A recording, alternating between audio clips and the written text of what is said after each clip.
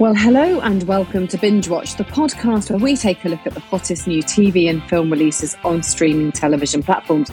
I'm Hannah Fernando, the group editor of Woman and Home magazine. And I'm still Ian McEwan, writer on TV Times, What's on TV and TV and Satellite Week magazines. And today we're looking at the new releases for the week starting Friday the 21st of April 2023, including Rachel Weisz in a modern remake of the classic film Dead Ringers on Prime Video, and the mouth-watering Apple TV Plus wine-tasting drama Drops of God. And we'll also be remembering the hunt for Raoul Moat on ITV and getting ready for the latest instalment of I'm a Celebrity. Get me out of here! Also on ITV. First, Ian, what is in the news? I enjoyed that. The pilot Netflix comedy Little Sky will star Samara Weaving as a rookie news reporter stumbling across a conspiracy as she looks into the disappearance of a small-town mayor. What else is in the news, Hannah? Well, in Prime Video thriller Killer Heat, Richard Madden will portray twin brothers who are embroiled in a disturbing love triangle on a Greek island. So there you go. Some good selections this week, I would say, and we're going to kick off on Prime Video. This arrives Friday the 21st of April, a new series called Dead Ringers, and here's a clip. I want to change the way that women birth. It is world-changing. How does that vomit-inducing idealism translate into dollars? I do my job to help people. Baby sister, you are so deliciously perfect. Where do you come from? Is capitalism very bad? So this has been getting quite a lot of attention in the press. It stars the Oscar winner, Rachel Weisz, big fan of hers, and I mean, so many old movies are getting reworked as TV series now, aren't they, Hannah? And this is no exception. It's a 6-part series, and it's inspired by the David Cronenberg horror movie Dead Ringers, which I don't know if you remember that, was 1988 release, starring Jeremy Irons, and he was playing twin gynecologists. It was all pretty grim, as I recall. Haven't seen it for years, but there's kind of like a lot of body horror in it, and there was sort of drug addiction. They both fall in love with the same woman, and it all goes to pot. Well, in this TV version of the story, they've flipped the gender roles so that you've got Weisz playing two identical twin sisters working in America.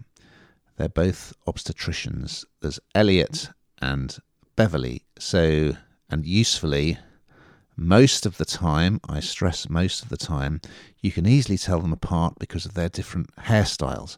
One has her hair up, the other has her hair down. So Elliot is sort of quite extrovert, outspoken, thrill seeker. She likes going to nightclubs. She likes taking cocaine.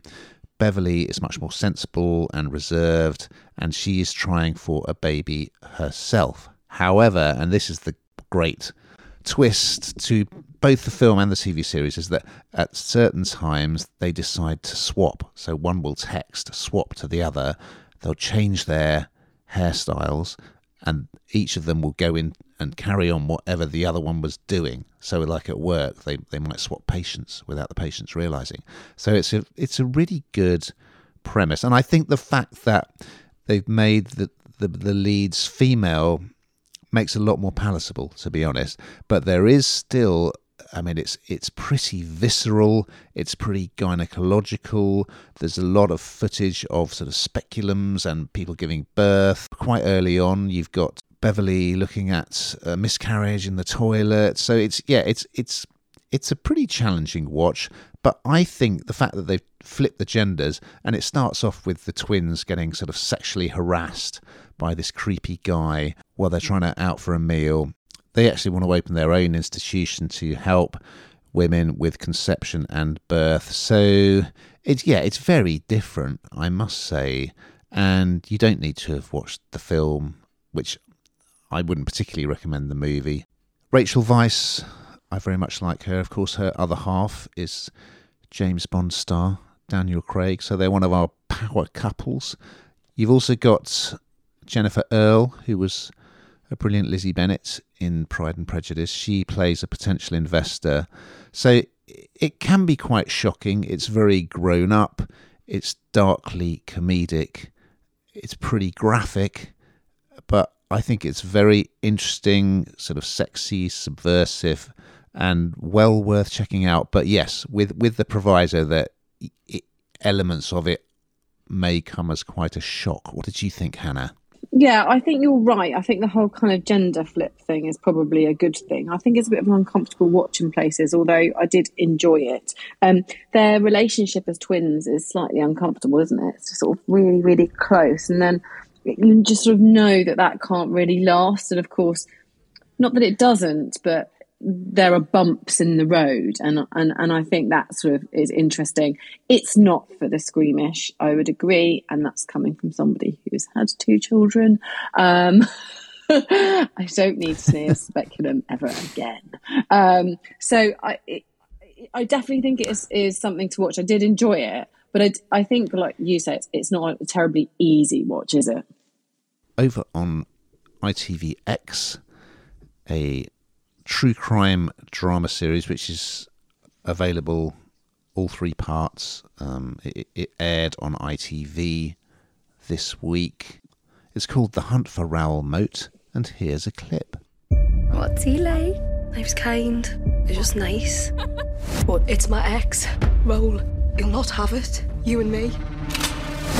The gunman's been named as Raoul Moat. Shoots his ex, shoots a new fella in cold blood. He's coming for you. For who? Coppers. This man declared war on Northumbria Police. Yep. So this is actually really interesting. It's a true crime drama, and most of us will remember the headlines and the news surrounding this story. And I always think it's really interesting to watch something that was in our time, if you like, and something that you do actually remember. And of course, Raoul Moat went on the run. I mean, it was in July 2010. I mean, it seems just like yesterday, actually, but it wasn't. He'd already served a jail sentence previously, but he came out and he went on the run because he wounded his ex-partner, Samantha Stobart, and he killed her new boyfriend, Chris Brown. And I think everyone was gripped because really he should have been caught. You think he should have been caught immediately, but he wasn't. He was on the run for quite some time. And there are parts of this story that feel like they're fiction, not fact. I mean, you remember when Gaza got involved, that kind of overtook the story for a while. That was kind of really strange, although this shines a bit of a spotlight on the fact that, although it seemed like a big part at the time, it wasn't a big part in this. It looks very much from the police side of how much they put themselves in the line of fire. This guy was somebody who was a sociopath. He wasn't going to stop, and they put themselves, in the line of fire quite literally. With one officer was shot. I think he went blind in one eye, and then he tragically took his own life later. It's a really sad story, but equally at the same time, he was kind of rising as this on social media as kind of somebody to almost worship for his actions, because he's sort of anti-establishment, I suppose. And this takes you through the whole journey of it, whereas we just watched it through the camera lens. You see the press's involvement. You saw the part that they had to play in it, and it's a really good. I thought it was very well done, actually. It's a drama, so it's very pacey. As I say, I find it fascinating. Kind of, it sort of fits the whole jigsaw together, because most of us will have watched it, but only seen, I suppose, the edited highlights of what was really going on. Whereas this was 24 hours a day, trying to find this guy before he caused any more harm to anybody else.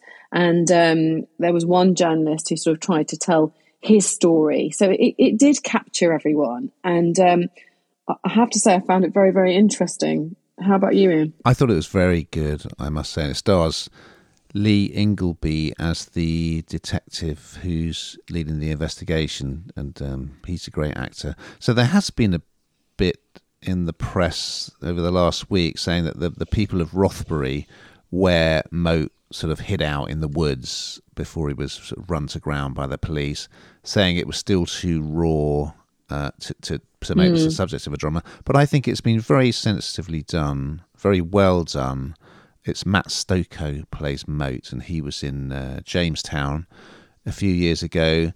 So, yeah, as you say, the Gaza thing is virtually ignored because that is a bit of a sideshow. They mentioned that Ray Mears, the woodsman, the celebrity woodsman, he was brought in to help in the search. And I noticed he's done a few interviews in the press to go with this show. But it's very much the story of the victims, because one character says at one point, oh, you know, all people will remember about Raoul Moat is Gaza, and you do hear much more about Samantha and Chris and how they got together. And it was all very unfortunate because Moat ended up virtually declaring war on the police because, to protect herself and her boyfriend, Samantha pretended that he was a policeman, and when in fact he wasn't. Then there's this bizarre twist to the story which I'd forgotten, which is that a couple of friends of Moat agreed to pretend that he'd kidnapped them so that he could say, oh, I'll kill my hostages, you know, if you come and get me. So, yeah, I think it's really well done. Ingleby, as ever, is excellent. And, I think it's a sensitive retelling of you know, a shocking and strange story of one of our biggest ever manhunts. Now, something rather different. Over on Apple TV Plus, it's another drama series called Drops of God, arriving on Friday the 21st of April. And here's a clip. Your father's legacy is the biggest wine collection in the world. Its full value, $148 million. He set up a test to determine who would inherit this. His daughter or his exceptional student. This is an 8-parter. Slightly odd title, Drops of God, but once you start watching, you'll realise what it refers to. So unusually, it's filmed in French, Japanese and English. But please, do not let this put you off. It's very good. So it stars Fleur Geffrier as this Parisian woman called Camille. And we start off with a flashback to her. It's intriguing, a flashback to her childhood where a man, who we assume is her father, is feeding her little bits of food, and she's blindfolded and she has to identify what they are, and he's being quite sort of strict and aggressive with her, and basically he's trying to train her up to be an expert on wine so that she can, you know, so that her senses will be super tuned to identifying particular things. Anyway, we flash forward to the present day. She's out in a bar. She meets a young guy. She's written a couple of books and he's a fan, and they get chatting. She doesn't drink, but he has a drink, and then he tries to kiss her.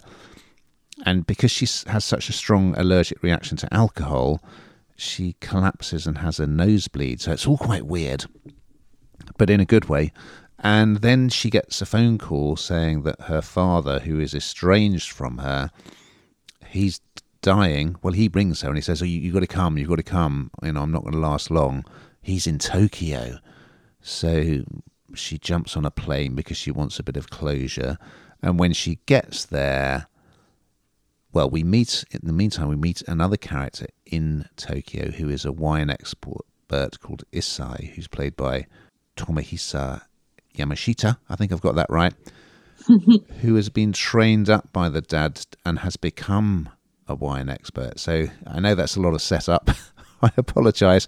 But what's going to happen is, so the dad has left this legacy which is worth a lot of money. It's this huge wine collection. But either the daughter or the sort of protege is going to inherit it, depending on who wins this series of tasting tests. Pretty unusual idea. It's based on a manga comic book, I believe. But I really liked it. I loved the Parisian sections. And then once you get to Tokyo, it's got that totally different Japanese flavour. And it's a world I certainly don't know very much about it, although I do drink a lot of wine, Hannah. But I think the way that it kind of captures the essence of what it is to kind of smell and taste these very distinctive bouquets and these fine wines, it's really cleverly done, and it's just very unusual, So, I liked it, I must say. What did you think? Well, as a lover of wine, I absolutely loved it. I did some... it was Prosecco and Champagne tasting not so long ago, and I learned all about how to do it. So but I've always been taught not to waste, so it's quite hard to spit, if I'm honest. But anyway, that's another thing altogether. I did enjoy it, although I got this poor person who basically has a complete aversion to wine because she has nosebleeds. I mean, it's awful, isn't it, really? And it's all connected to her childhood because her father kind of pressured her, but kind of was secretly coaching her to understand this trade, I suppose. And it's come out physically. So it's really, it's sort of like, it's quite horrible in a way, isn't it? Because there's so much money, $140 million up for grabs, if she was to win this competition, and yet up against somebody who presumably is so much better because A, they know the trade more so, and B, aren't allergic to alcohol. So it's a really, I don't think we've ever discussed anything quite like this before, and it is quite different, but it is enjoyable. I did like it. You can't have been unaware of the imminent arrival of the latest series of I'm a Celebrity, which is trundling onto ITV this week. Before Hannah tells us all about it, here's a clip. Safari, so goody. Elephant. We are simply sensational at Sunny Savannah Safaris. Was that a buffalo? Yeah, Dick Buffalo.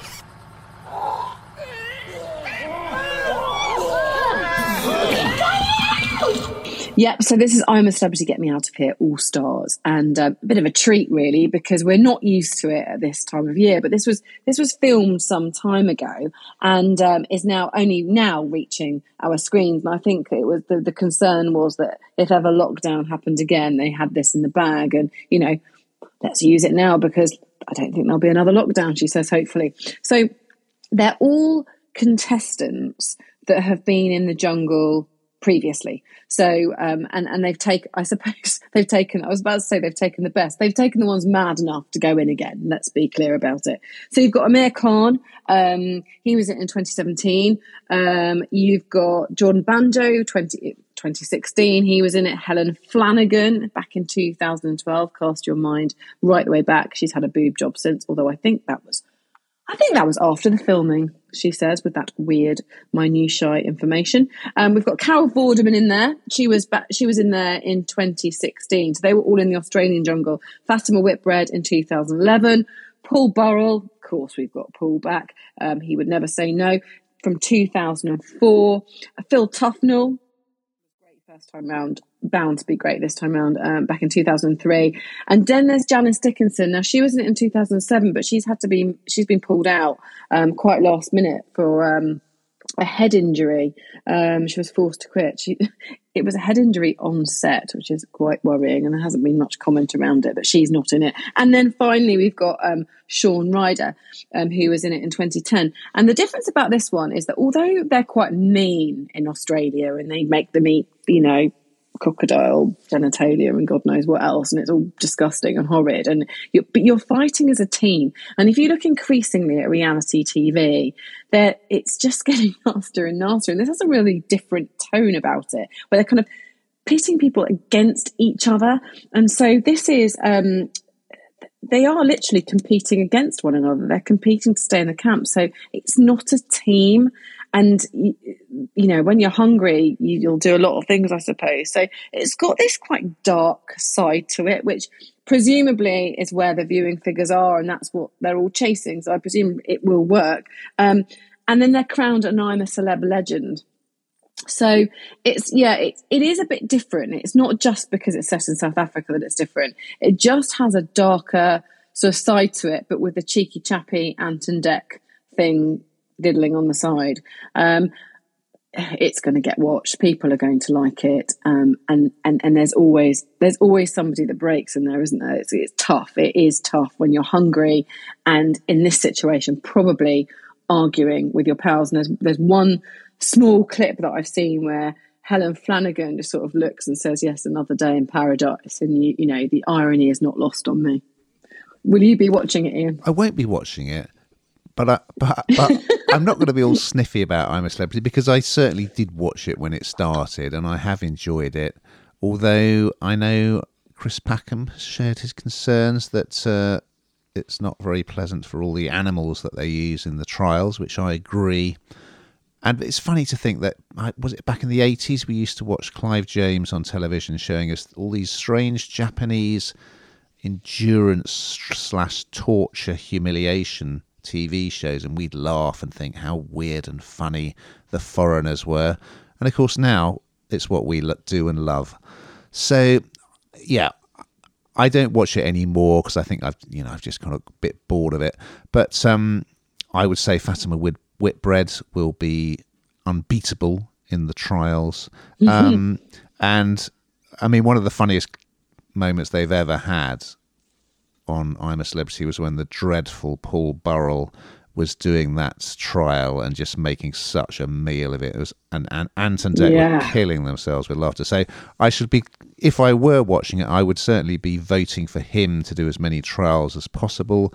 But yeah, I mean, it's an absolute monster, isn't it, in terms of ratings? And, you know, I can't deny it. Ant and Dec are brilliant as the hosts. So, but yes, not for me. I'm too busy with Mafsau, as you know. So we've got to that time, Hannah, thankfully, where you're going to tell us what you've been binge watching on this week. Like, I don't know why, but Twitter seems to sort of fallen off the radar for me in terms of social media, although I'm not a massive social media feed. And then all of a sudden, Jeremy Clarkson seemed to start trending. So I thought, it's telling me something. I need to log in and watch Clarkson's Farm. So I did. I also finally managed to finish Romantic Getaway with Ramesh Ranganathan, which I just don't know whether I enjoyed it or not, but I really hate leaving something without finishing it. So they've left it ripe for another series. So there we go. How about you? Well, Hannah, if I say to you, what have I been watching on the television this week, Hannah? That's my David Bowie impression. And because, of course, I've been watching Moon Age Daydream, the excellent Bowie documentary on Netflix. There's also another very good music-related documentary on Netflix, all about the Scottish singer-songwriting sensation Lewis Capaldi, who I wasn't really familiar with his music, but it's very good. And he opens up about his mental health problems, that after he became hugely famous, he felt so much anxiety to sort of deliver a second album and another big single that he developed this quite dramatic sort of twitch. You find out all about that. You kind of see him hanging out with his friends, a couple of whom are now in his band, and he just comes across as a great guy who's very upfront about the struggles he's had, and also just with this really great relationship with his mum and dad as well, who are terrific support to him. So yeah, I loved it and I recommend it. I think he comes over so well in it, doesn't he? And you learn so much about him. I think he's a really funny guy. And he has quite terrible Tourette's, yes, isn't he? That's right. This Tourette's diagnosis is revealed. Well, I know it's out there, but you see him discovering the diagnosis in the film. So yeah, it's fascinating. Now, we've just got time to look ahead to next week's offerings. So what's on the agenda, Brenda? Move over, James Bond. Richard Madden plays a secret agent recalled to duty for a high-stake new mission in Citadel on Amazon Prime. Yes, second shout-out for Madden in this week's pod. And Alexander Maloney and Jude Law will star in a new version of the action-packed fantasy about the boy who never grew up, Peter Pan and Wendy, on Disney+. So we look forward to those and more, but in the meantime, keep